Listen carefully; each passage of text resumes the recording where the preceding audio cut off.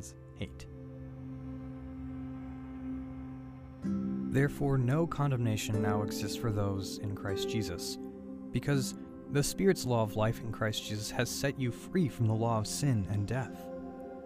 What the law could not do since it was limited by the flesh, God did.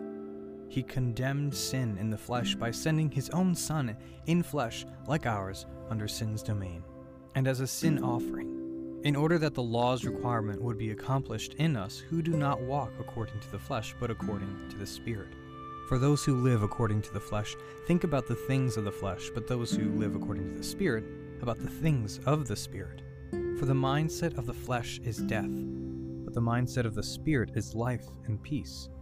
For the mindset of the flesh is hostile to God because it does not submit itself to God's law, for it is unable to do so. Those who are in the flesh cannot please God.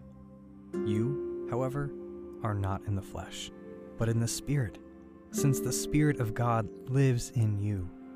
But if anyone does not have the Spirit of Christ, he does not belong to him. Now if Christ is in you, the body is dead because of sin, but the Spirit is life because of righteousness. And if the Spirit of him who raised Jesus from the dead lives in you, then he who raised Christ from the dead will also bring your mortal bodies to life through his Spirit who lives in you. The Holy Spirit's ministries. So then, brothers, we are not obligated to the flesh to live according to the flesh. For if you live according to the flesh, you are going to die. But if by the Spirit you put to death the deeds of the body, you will live. All those led by God's Spirit are God's sons. For you did not receive a spirit of slavery to fall back into fear, but you received the Spirit of adoption, by whom we cry out, Abba, Father. The Spirit himself testifies together with our spirit that we are God's children, and if children, also heirs, heirs of God and co-heirs with Christ, seeing that we suffer with him so that we may also be glorified with him. From groans to glory. For I consider that the sufferings of this present time are not worth comparing with the glory that is going to be revealed to us.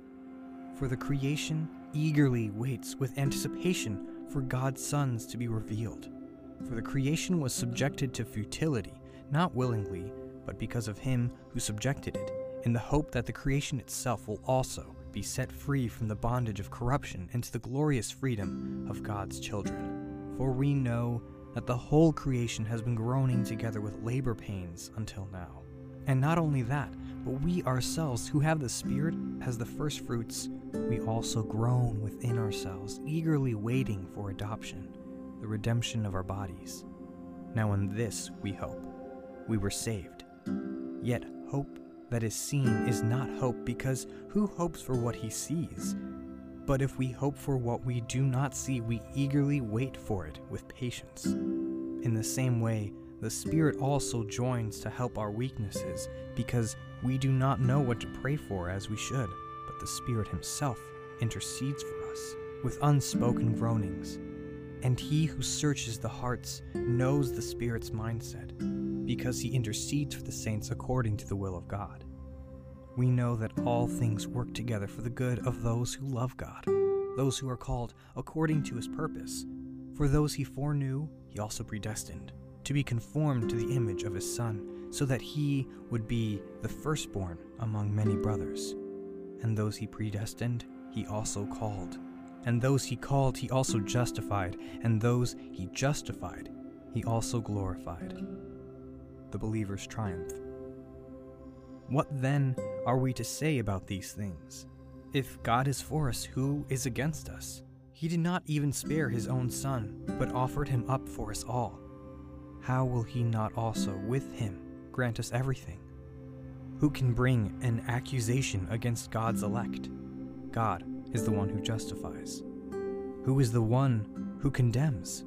Christ Jesus is the one who died, but even more has been raised. He also is at the right hand of God and intercedes for us. Who can separate us from the love of Christ?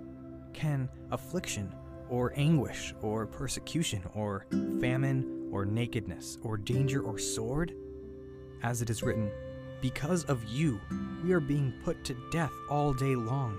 We are counted as sheep to be slaughtered. No, in all these things we are more than victorious through him who loved us.